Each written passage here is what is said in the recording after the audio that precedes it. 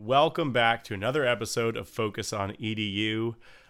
Love that people keep coming back, listening to these messages, commenting on these. Make sure that if you haven't been keeping up with us, you like, subscribe, hit the little bell, all the YouTube-y things. If you're listening on audio, make sure you subscribe as well, and feel free to leave us a comment. My name is Doug Konopelko from CDW Education. I'm our National Esports Manager, and I'm really excited. Today we're talking to somebody who has definitely been in the trenches. So Anna Patterson, welcome to the show. Tell us a little bit about your experience with esports. Hi, I'm Anna. I'm currently working as an esports agent at a talent management agency called AFK Pros, where we work with aspiring professionals or current professionals, and we help them with things like contract negotiations and brand deals and things of that nature. And I have a history with collegiate esports. I played for 4 years at Florida Southern College, where I served as the IGL, team captain, and team manager. All right, so you're still involved with Florida Southern College's program a little bit, right? So tell us a little bit about that. Yes, so I am currently coaching the current Florida Southern Overwatch team. I've been doing that for, I think, 3 semesters now. So I've been really involved with Florida Southern College, and I also try to attend as many as I can. Sort of esports events, like we had a Rocket League LAN recently, so I try to stay involved as much as I can. All right, for folks who may not be as familiar, tell me a little bit about Overwatch, right? Explain like I'm 5, Overwatch. Yeah, so Overwatch is a first-person shooter. It has, I think, about 30 characters that you can choose from, and it's a very strategic game. So they have different kinds of maps. There's things like a hybrid, a control point, and a one that you just push a cart, essentially. So basically, it's 2 teams of 6, about to be 2 teams of 5 when Overwatch 2 comes out. And yeah, you just come up with different types of strategies and fight the other team for control of a point or pushing a cart. Sounds good. So you told me that you were the IGL. So we're probably going to hit on a few different acronyms as we go through here today. But tell us what the IGL is. Yes, so the IGL is in-game leader. And essentially, they kind of call all the shots for the rest of the team. So they'll pick what ultimates you're going to use, what direction you're going to go in. Typically, they'll help in choosing like the map when you're in a competitive setting. And so, yeah, they really do call the shots and kind of lead everyone to where they want to go and sort of the best course of action for the rest of the team. So what did it look like being an esports athlete or scholar gamer or whatever title we're going with today? What did it look like to be involved in that space, with it still being so new? And what was the day-to-day like being on the team? So it was definitely different. I definitely didn't go to Florida Southern College envisioning myself being on an esports team. So I definitely didn't really have any expectations. But at the time, since it was so new, there wasn't really sort of like a standard. So we kind of had to set our own standard. And basically, for what that looked like for me and the rest of my team was basically just sitting in the arena from, when class ended until 1 a.m. and just, playing together, grinding together, and kind of staying as a close-knit team and really forming that bond together. Of course, focusing on academics as well, very important. But we basically had to form our own practices. Myself and my co-captain Kalis, we kind of had to step up into that position of finding scrimmages and things like that, just because it was such a new space. So we really had to, find our own Discord servers, find, these different collegiate programs to join in, and, as well as tournaments like NACE, finding our own kind of third-party events that we could take place in. So yeah, day to day was we really tried to get in our practice room. We have our own physical esports arena, which is definitely a blessing at Florida Southern. I know a lot of colleges don't have that, but yeah, it's very nice, and we all just kind of became a close-knit family, practicing and grinding together. That sounds great. So then you made the transition from player to team captain to now helping coach that same team. So what does it look like being a collegiate esports coach for Overwatch right now? Yeah, so it's definitely about kind of educating yourself on some of the rules that come with collegiate sports in any sport, not just esports, and really kind of transitioning into being that leader. Which kind of came naturally to me as being in the IGL and being the team manager. But you really have to step up into a different level of professionalism, and you can't just be a friend anymore. You kind of have to be someone that they can look up to. So that was very different. And again, also just kind of familiarizing yourself with things like the NCAA and things like that. So you're familiar with just general collegiate rules, and also just being understanding of everyone and keeping people focused on academics as well. So yeah, just kind of overseeing everything. So what are some things that are part of your responsibilities as the coach? So my responsibilities now, we've kind of aged out of the sort of team manager position, just as I kind of stepped up into that coaching role. But usually my responsibilities are kind of organizing a team practice time that works with everyone, kind of collecting class schedules and making sure that everyone's prepared. That also includes finding scrimmages, coaching scrimmages, doing VOD reviews, picking team compositions, and sitting down and doing that with my also co-coach Kalis, who is a previous co-captain with me.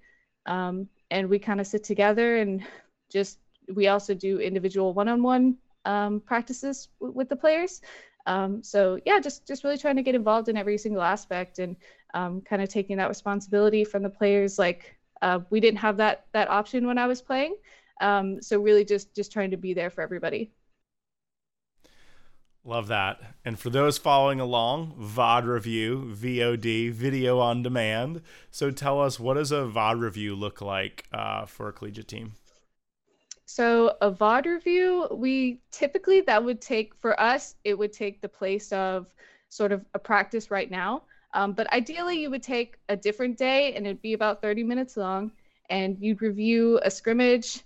Typically we like to review a scrimmage, but if that's not available, then you would review like a competitive game and basically just kind of look through everything that we could have improved on, focus on individuals, kind of getting like a third person perspective, because sometimes it's kind of hard when you're in the game to kind of realize what exactly you're doing, just because you can't see your teammates around you from a first person perspective. So it really helps players to kind of get a better idea of what their teammates are doing and how they can better help their teammates.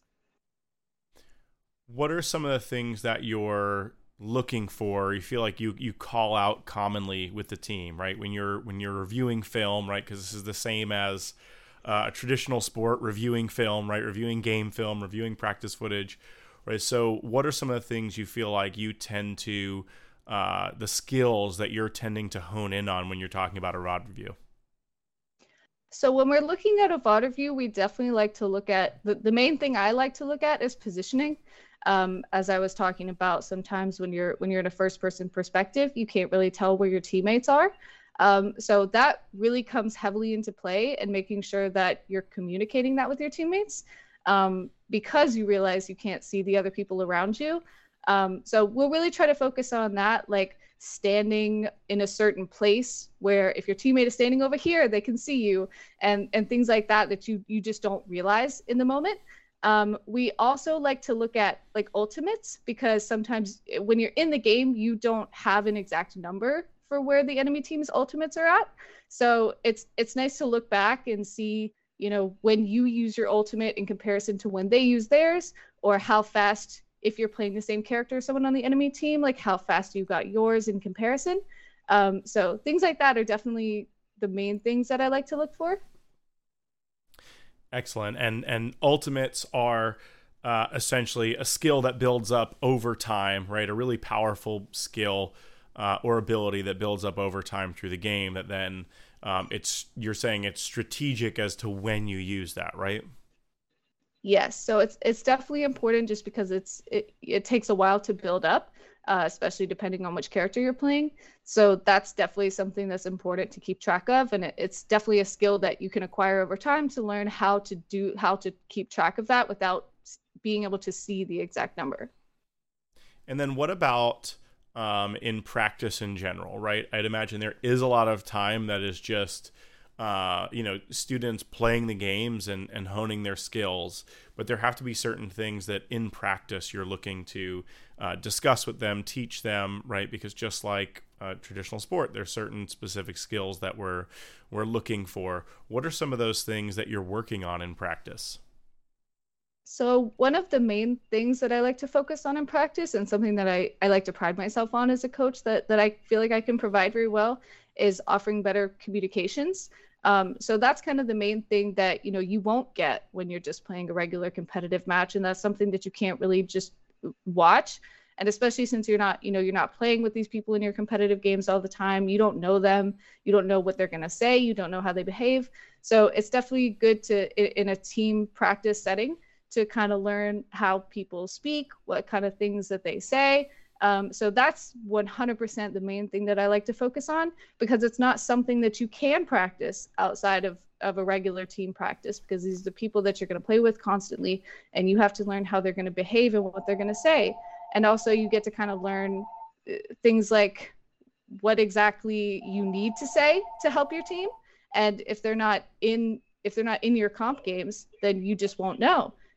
So it's very important to kind of focus on that element. And that's a really big part of Overwatch, which is a very heavy team game in comparison to other FPS games out there right now. So what does good communication look like within Overwatch? So good communication, I definitely like to practice by telling my team to kind of just say everything. Like we definitely have some VODs where it just sounds so silly. Like you're saying like, oh, I'm going left, I'm going right, I'm shooting at this person, I'm doing this, I'm going up the stairs. Like, so it sounds silly in the moment, but things like that are really, really important. So I try to make sure I tell my team to kind of calm, like the most important things definitely are like if you see someone using like an ultimate, that's definitely very important. You want to scout for where the enemy team is going, so you want to call out things like that, of course. And also just things that you're doing, like if you're moving positions, if you're a healer and your team is expecting you to be in one place and you're going somewhere else, you have to calm that with your team. And so saying things like that is insanely important, and just saying, what your intentions are, where you're going. If you see someone just use like a small ability, that would be a huge problem in the future. Like there's a character called Zarya, and she can put a bubble around herself to protect herself. And so if you see her use that, you want to call that ability out, and make sure that your team knows like, okay, she doesn't have it, so now I can use my ultimate and I can do that. So it definitely provides like an opening, of course. And so just making sure that your team is on the same page, and you really want to make sure that you're calming everything, even if it seems like a small detail. It really can make a big difference in Overwatch. If someone is a new coach, right, if they have just been a player and are transitioning into that coaching role, what is either some advice you would give them, or maybe some resources you would send them to, or groups to become a part of, anything like that, for someone that's making that transition from player to coach? So I would definitely advise them to become more understanding of other people's perspectives. As an individual player, sometimes you might not be able to kind of think the way that your teammates do, or want to get in their heads, or want to get in their shoes in the position that they're playing. Especially if you've kind of only played one singular role your entire time when you were on a team. If you only played, a damage character, you might not have the same mindset as a support character. So I would definitely suggest like looking into other roles, and maybe talking to your team and kind of understanding, maybe have them kind of coach you. I've definitely talked to my players. I was a healer my entire college career, and I'd hop in a game with a damage player and I'd be like, all right, tell me what you do. And, so I can kind of get on that same level of understanding. So I would definitely say just, talking to people that that, you're impressed by, that, you want to be more like them, you want to understand their mindset. That'd probably be my biggest suggestion. And as well as playing other people's roles, even if it makes you uncomfortable, or puts you out there and It might, embarrass you doing something that you're not used to, but if it helps you learn, then that's the most important part. Well, I can't think of a better place to end than if it helps you learn. That's the most important part. So, Anna, I want to thank you for your time today and sharing some of your story and experience with us. Thank you so much. It was a good experience. Thanks for joining us today.